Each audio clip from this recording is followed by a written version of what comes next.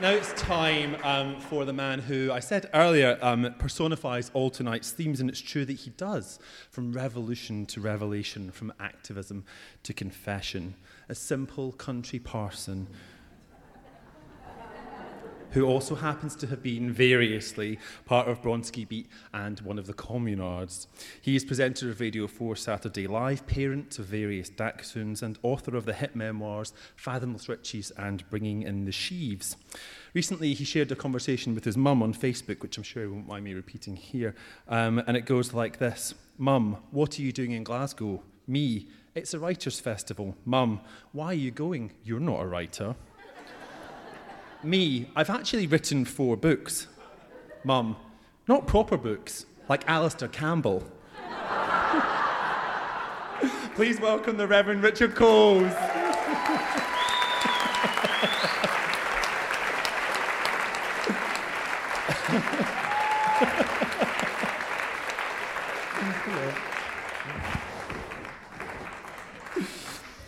Oh, your mother.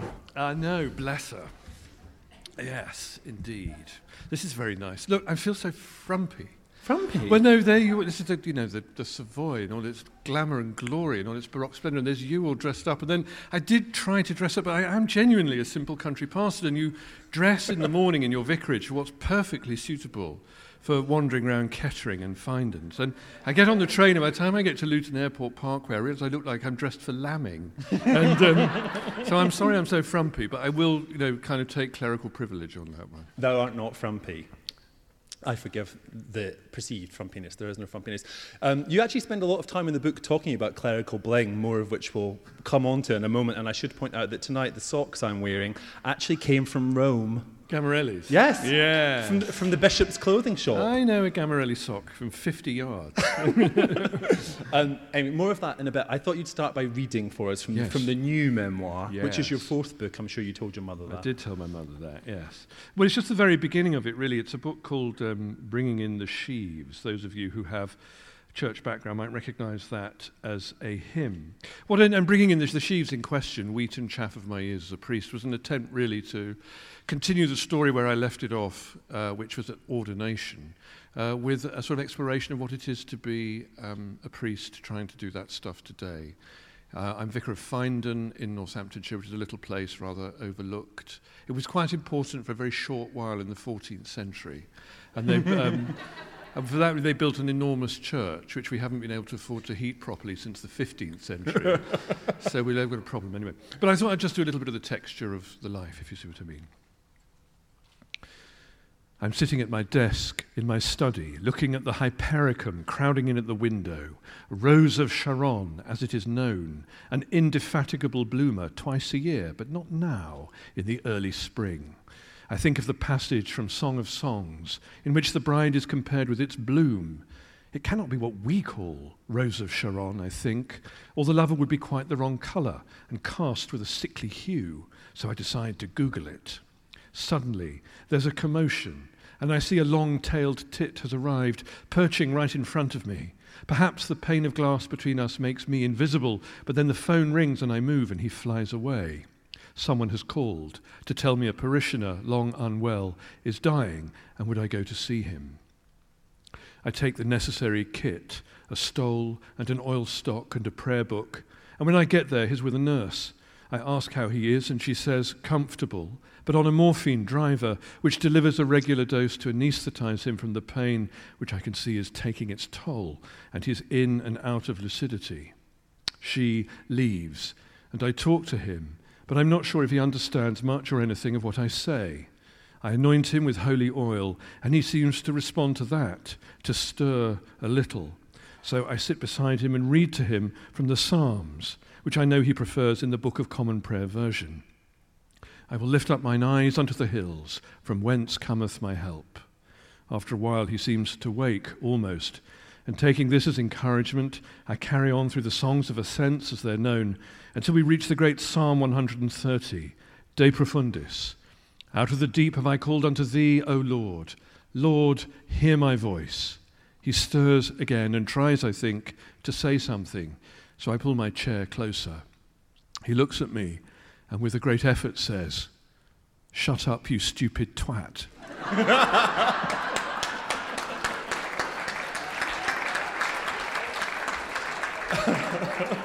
They were his last words. But they really is that. Oh my God! So when his grandchildren and children say what were his last words, shut up, you stupid twat. Both sublime and ridiculous. Well, yes. Well, of course, those things chase each other very closely, don't they, like a dog its tail? Yeah. Especially, I think, in clerical life, where the sublime and the ridiculous are sort of really part of the territory, I think. Do you think people put much time into thinking about their last words? Do you remember people's last words generally? Well, very few people have the presence of mind to really to summon the last words that they may carefully have constructed at the moment when they're required, because they have other things to be doing. Well, like a thief in the night, of course, it comes and very. I mean, I love this great story. I love the story about Arnold Bennett's death. Do you know about that? Well, he died in a hotel. I've done a thing lately about people dying in hotels. I was fascinated with Amor's story about. I love hotels too, and Arnold Bennett died in a hotel, an hotel, I should say, and he died of a condition which left him peculiarly sensitive to noise, and so for that reason, the hotel management very thoughtfully strew straw on the street outside, lest he be disturbed by the clatter of passing vehicles. But unfortunately, at the moment of his death, a milk float overturned. Oh, God. And the sound of breaking glass accompanied him to his reward. It's unfortunate.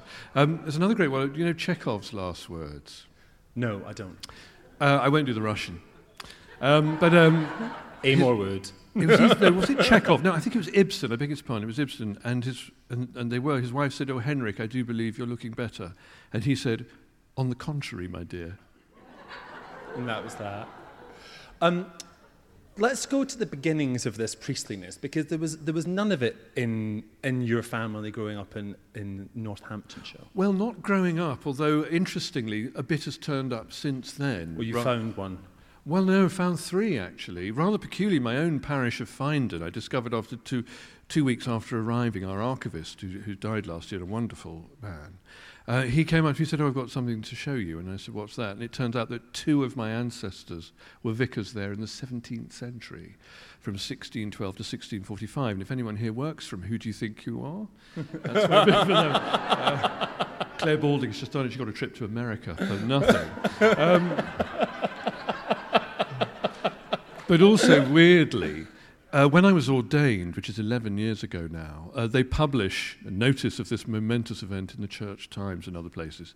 And anyway, I got an email from a chap saying, "Was your grandfather Eric Coles?" And I said, "Yes, he was." And he said, "Well, I'm not sure if you're aware that your grandfather sowed his seed a little more widely than convention allows." Yes, turned out he had another, in fact, couple of families, really. And anyway, this person was the fruit of his loins, and unknown to me until that point. So we had this email conversation. He said, "Well, I just noticed because actually I'm also a priest of the Church of England." I thought, "Oh, that's funny." And anyway, conversation developed, and he told me what he did. And he was not only a priest, but he worked for a religious organisation, which I then looked up and discovered was an organisation dedicating to rescuing gay Christians from their sinful desires. Oh, no. So there we are. We left it there. Yeah, probably for the best. Yeah. I think. So, but the family, when you were growing up, you were kind of kings of shoes. Well, more like kind of archdukes of shoes, I think. I grew up in Northamptonshire, where I live now, in the days when Northamptonshire was a manufacturing county, in days when Britain was a manufacturing country. We made shoes, and Northamptonshire was famous for that. And I was the son of a shoe manufacturer, who was the son of a shoe manufacturer, Going back to this extraordinary bloke, my great-great-grandfather, who started life as a silk weaver in a rather dark and swampy cottage up the road in a place called Desborough. And then we track him through censuses. He became a clock repairer. Then the next census, he's a clock maker. The next census, he's moved to Kettering. Obviously, vast increase in the socio-economic ranking there. And he became an inventor. And he invented the machine that makes Christmas crackers. Thank you. That's the easiest round of applause anybody's ever had. But he also invented lots of machines for mechanising shoe production, and that was really the foundation of the family fortune. So, in common with so many people of that era, he was liberal in politics, nonconformist in religion, and by the end of the 19th century was a Tory Anglican. And we had these shoe factories, and so that was the world I was born into, really. And is it the world that you were expected to continue in, do you think? Kind of, yeah. I mean, it was a very sort of, it was a sort of mechanised life as well, in that I was following in footsteps. But I went to the same school. The same school as my dad and my grandfather and all that kind of thing. And then by the time I got to school in the 1970s, of course, when I hit maturity, two things happened. One was the collapse of the manufacturing sector, so there were no shoes to go in. And the other one was the collapse of the fiction of my heterosexuality, which again had a major impact on my life choices thereafter. Which had the bigger impact? That's a very good question, actually. I'm not sure that... well, I suppose Slingback's loss was pop music's gain, so I don't... But the two things that came together, so I reached this point. I mean, interesting, because I'm by nature, I think, rather a timid and conventional person, and would have quite liked timidly and conventionally going into doing what I was doing before. But I was rescued from that by homosexuality, which is very good at that kind of thing. So I found myself at the end of 70s in radically different circumstances from those that had been expected. What were the new circumstances? What was your kind of Kansas, as it were? Well, I sort of crashed out of education and at 16 and went to the bad. And we had these, at my school, there were two boys, and their father was a high-ranking diplomat, I think in the Thai...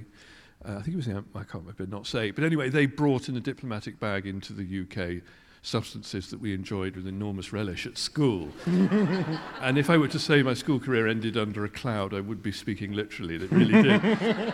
And it was felt that I should seek fresh educational challenges. And my mum, realising that I was perhaps not as settled comfortably into the plan as they'd thought, found this wonderful... It was 1978, in the days when we had things called local education authorities. Some of you, I'm sure, will remember them. And a vision for education and its transforming power. And she found this brilliant place in Stratford-on-Avon with a visionary department of drama and liberal arts, founded by a chap called Gordon Vallins, who was a great pioneer of theatre and education. I was a sort of finishing school for delinquent middle-class teenagers when I think about it now. But off I went there and then spent the next 2 years gradually acclimatising myself to homosexuality insofar as that was available in Stratford-on-Avon in 1978. More than Kettering is all I can say.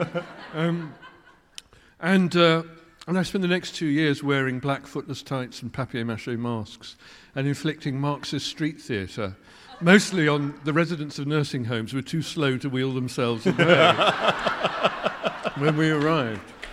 And you may have killed some of them. That may have been your earliest experience. Well, I did learn something about the raw power of theatre. I mean, there was Gordon decided it'd be a good idea to take one of the Coventry medieval mystery plays and kind of update it for present consumption. So he gave a sort of full-blooded, I think it was really a Maoist reading of the Coventry medieval. And we took it to Coventry and performed it in the shopping precinct. Yeah. And I was cast as a jester with all the kit and everything. And I had to go and interact with passers-by and impress upon them the very sort of self-destructive nature of late monopoly capitalism in the manufacturing city like Coventry. And the first person I interacted right back by punching me in the face. So that was really the end, rightly, of my theatrical career. Given the great riches of Stratford-upon-Avon that you've described, why on earth did you want to go to London, and how did you get there?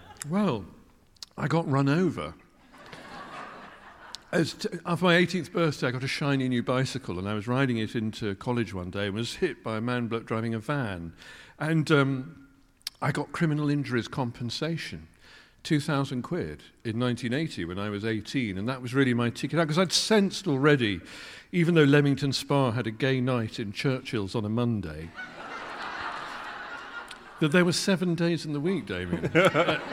And what about Tuesday, Wednesday, Thursday, Friday, Saturday, and indeed Sunday? And so it was my ticket to London. And like lots of people of my age and composition, I ran away and arrived in London in 1980. I answered an ad in Gay News and got a flat share in King's Cross. And so ill-prepared for the big city. I mean, it was at the corner, it was above a TV repair shop where the Caledonian Road meets the Pentonville Road. And it was a place, if I can put it this way, active with sole traders.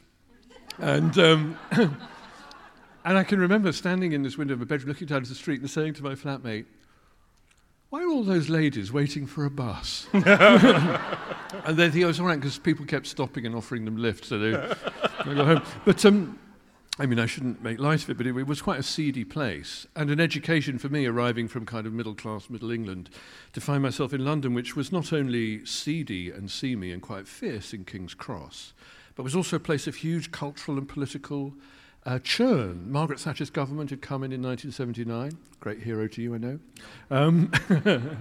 Huge impact on your life, on all our lives. And then opposite her, on the other side of the Thames at County Hall, was Ken Livingstone presiding over the GLC. And that sort of described this a battlefield. And London was changing very rapidly, very quickly. Lots of subcultures rising, forming, reforming. Another young runaway, gay runaway, arrived at Euston from Glasgow, and that was Jimmy Somerville. From a very, thank you, well, thank him. A very different background from, I should say, when Jimmy and I met, we were both living in Bloomsbury, very near Gaze the Word, and I know Uli's here from wonderful, Gaze the Word. amazing bookshop. Well, it was a wonderful, amazing bookshop, and it's actually the place where I met Jimmy Somerville. Well, you say in the book where you met Jimmy Somerville knowing his name and in daylight. That's true. Yeah. Awkward. Let's just gloss that one for now. But Yeah. then you were, and I remember saying to Jimmy, why did you run away from Glasgow? And he said, well, people discovered that I was gay. And I said, how did that happen? And he confessed that he was the only boy in his class who'd bunked off school to watch the Bay City Rollers open a carpet shop. So we arrived in the same place at the same time and it was a very interesting time to be young and gay and in London. So what kind of young gay man were you at that point? Because you'd come from the provinces, so were you kind of sort of wide-eyed and excited for it, or were you a bit scared by it? Totally scared. I mean, I grew up in Kettering, which, an admirable place in so many ways, is not somewhere in which the kind of tide of culture rises with great force, it would be fair to say, I think. But like lots of people who love music and literature and that kind of thing, I kind of fed myself. So I used to send off for a thing called Lives of the Great Composers, which arrived every 3 weeks with a sort of 10-inch record that you could play. And so I listened to music, and I read, and I just knew very early on that there was a life which was the life I might live, but it wasn't in Kettering. There was a unisex hair salon in Dalkeith Place, where that was about as far as it got for adventure, I think.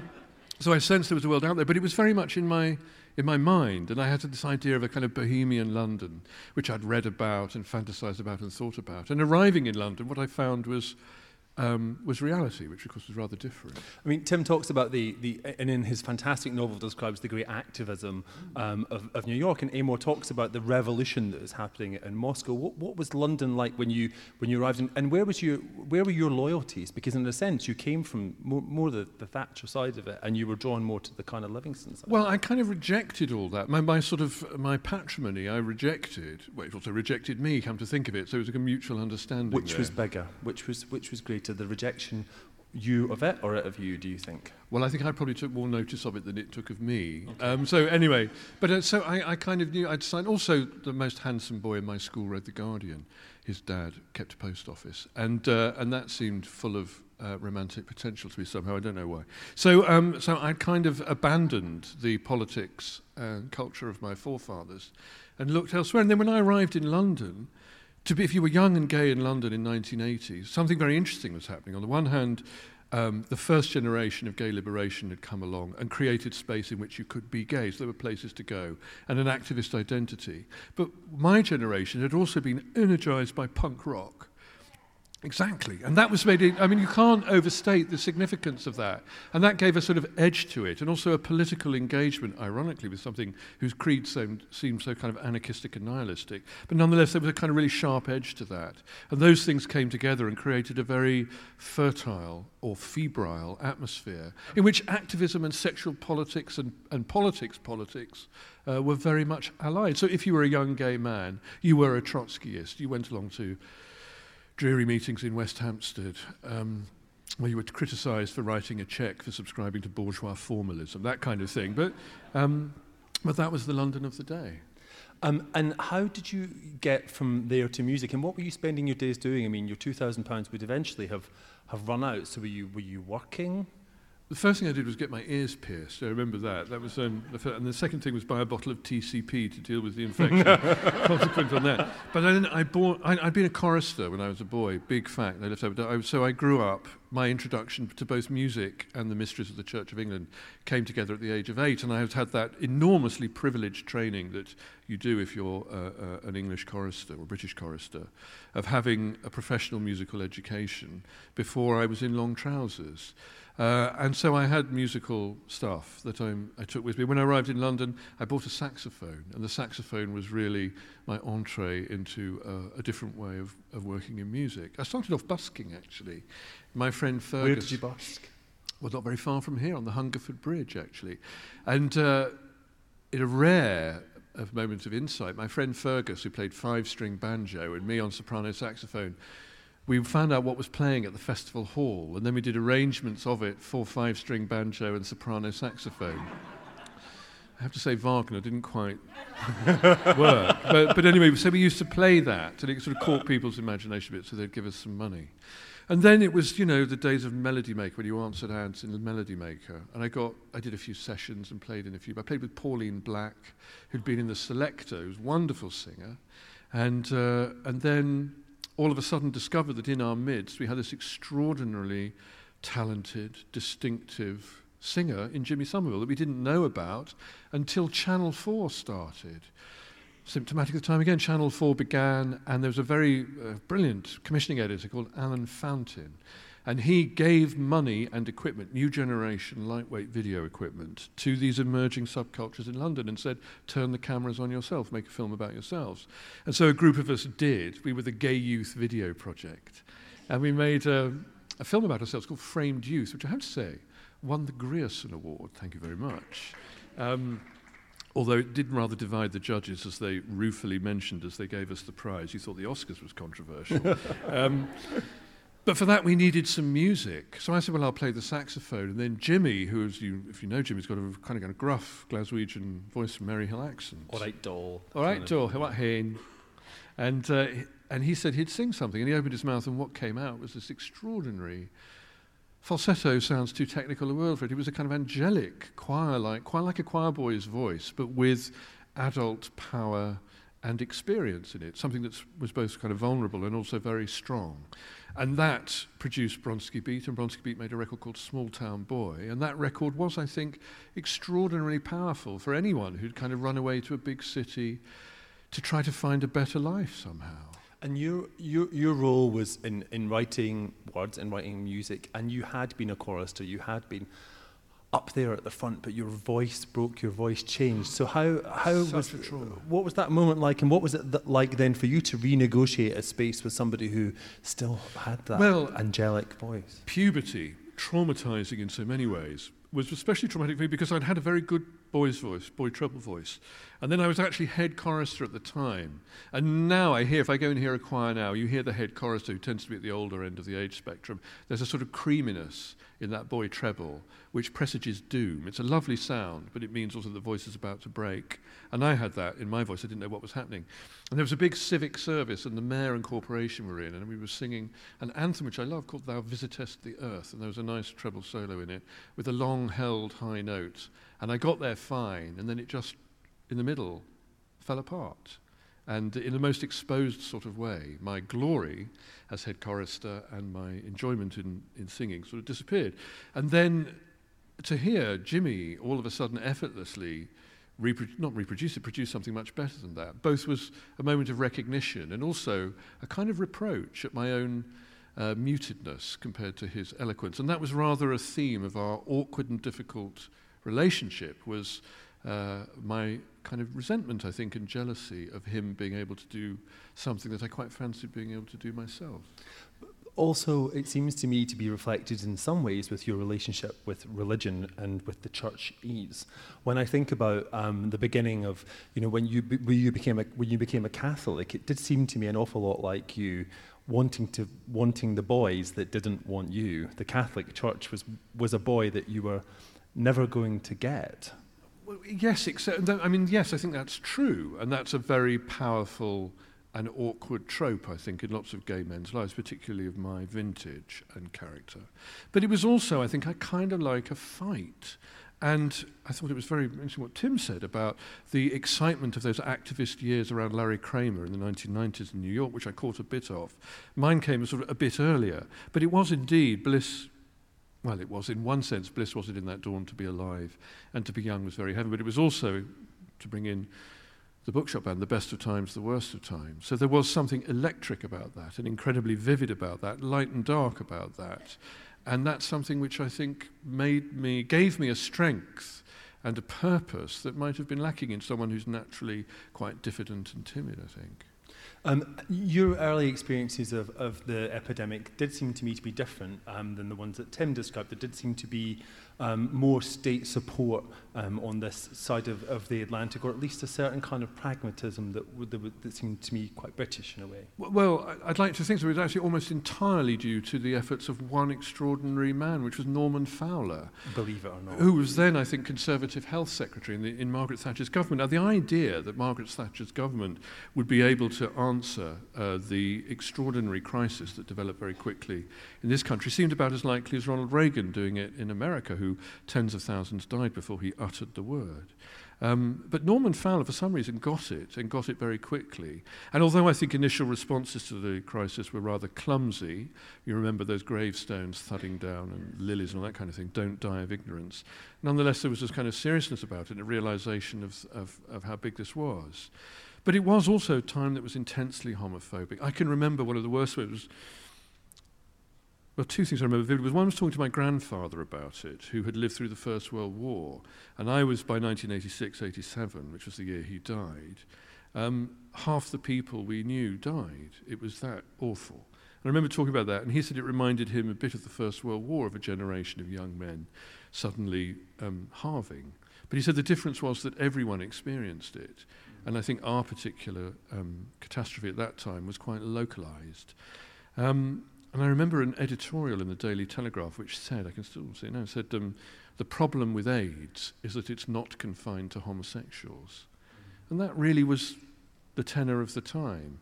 And of course, that just kind of really spurred us on to more activism, a different kind of activism. It wasn't just about fighting for your rights, it was about fighting for survival for lots of people. And of course, the other thing about it was that grief, and I know this very particularly now because I spend a lot of time with people who are afflicted with grief now, everyone goes a bit mad, and readings grow erratic, if I can quote Philip Larkin. And it was a very odd time. And I think it's absolutely right. It was very interesting when I wrote the first book of memoir. I returned to those years for the first time in nearly 30 years. And it was, someone said, was it cathartic to write about it? Well, answer, no, it wasn't. It made me realise that so much of that experience is just untouched. It lies there, unexamined, because it's simply too difficult or too painful to examine. And when I was doing book tours around the place, sometimes I would look up and I'd read passages about, well, the death of Mark Ashton in particular, which was 30 years ago this month. It was a huge influence on many of us. I would look up and I would see caught in light little sort of pinpricks of light in the corner of 50-year-old men's eyes, my age, who went through that same experience. And for many of us, I think, it hasn't really been examined. And some of us have got together to start trying to examine it in a slightly more structured way. I think one of the things that struck me about the grief and the madness around the grief, and your expression of it, was that you pretended, became convinced, lied about being HIV positive yourself. Yeah. And I wondered if you could talk about how that came upon you, and also the reversal of that, which you don't really explain in the book, what the moment was that made you decide to tell people you'd lied about it. Well, there was a moment of intense, it was a really difficult period where Mark had just died, and then a whole load of people around us died. And then we were on tour at the time, which is never really good circumstances for dealing with enormously challenging emerging events. And I came down with shingles, and shingles in those days was very often first sign of an immune system collapse. And so I naturally, with my tendency to hypochondria, assumed that I was HIV positive. So I was too ill to continue, so I came back to London and went to see a doctor who will be nameless, but was much used by the music industry for his liberal interpretation of diagnosis for a fee. And he said, well, I'm going to test you for HIV. And he did. In those days, you had to wait. I think it was 10 days or a fortnight before the results came back. I was convinced that I was dying, naturally. Went back on tour and had a huge row with Jimmy about something. And in the middle of this, blurted out that I was HIV positive. And then immediately got a solicitous and kind response, which I actually thought, well, thank you very much. And then a couple of days later, I got the test results back and I was HIV negative, which makes me the only person ever to have been for a moment disappointed to have had an HIV negative diagnosis. But by then the story was out. And so then I had to reverse it. So I put it off as long as I possibly could and pretended it hadn't happened and hoped people would sort of forget. And then in the end I thought, no, I've got to tell people. So I had to go and tell people that I was in fact not, the bad news is I've told you a terrible lie. The good news is I'm not dying. And how did people take it? I think reviews were mixed, I think it would be fair to say. I mean, some people were very generous about it, including Jimmy Somerville, who was actually very kind about it. My oldest friend, my best friend, was really very hurt indeed and didn't speak to me for quite a long time. Did eventually, thank goodness. But it was, I offer no defence of it. It was a really, really bad, awful thing to have done. And of course, compounded by the realisation that there were lots of people who really were HIV positive and dying. And to have lied about that was unconscionable. The other interesting thing that's come to me about since talking about that is that I realised I wasn't the only person who did that. No, many people did. Yeah, so that's been an interesting one, unpacking that a little bit. It was there were other things in there too, harder to admit, which is about wanting to be on the stage of that, wanting to be at the centre of that, because I hadn't really understood what was happening, I don't think. Not my finest hour. One of your hardest hours. Yeah, I mean, and hard too for all those other people around me who were affected by that.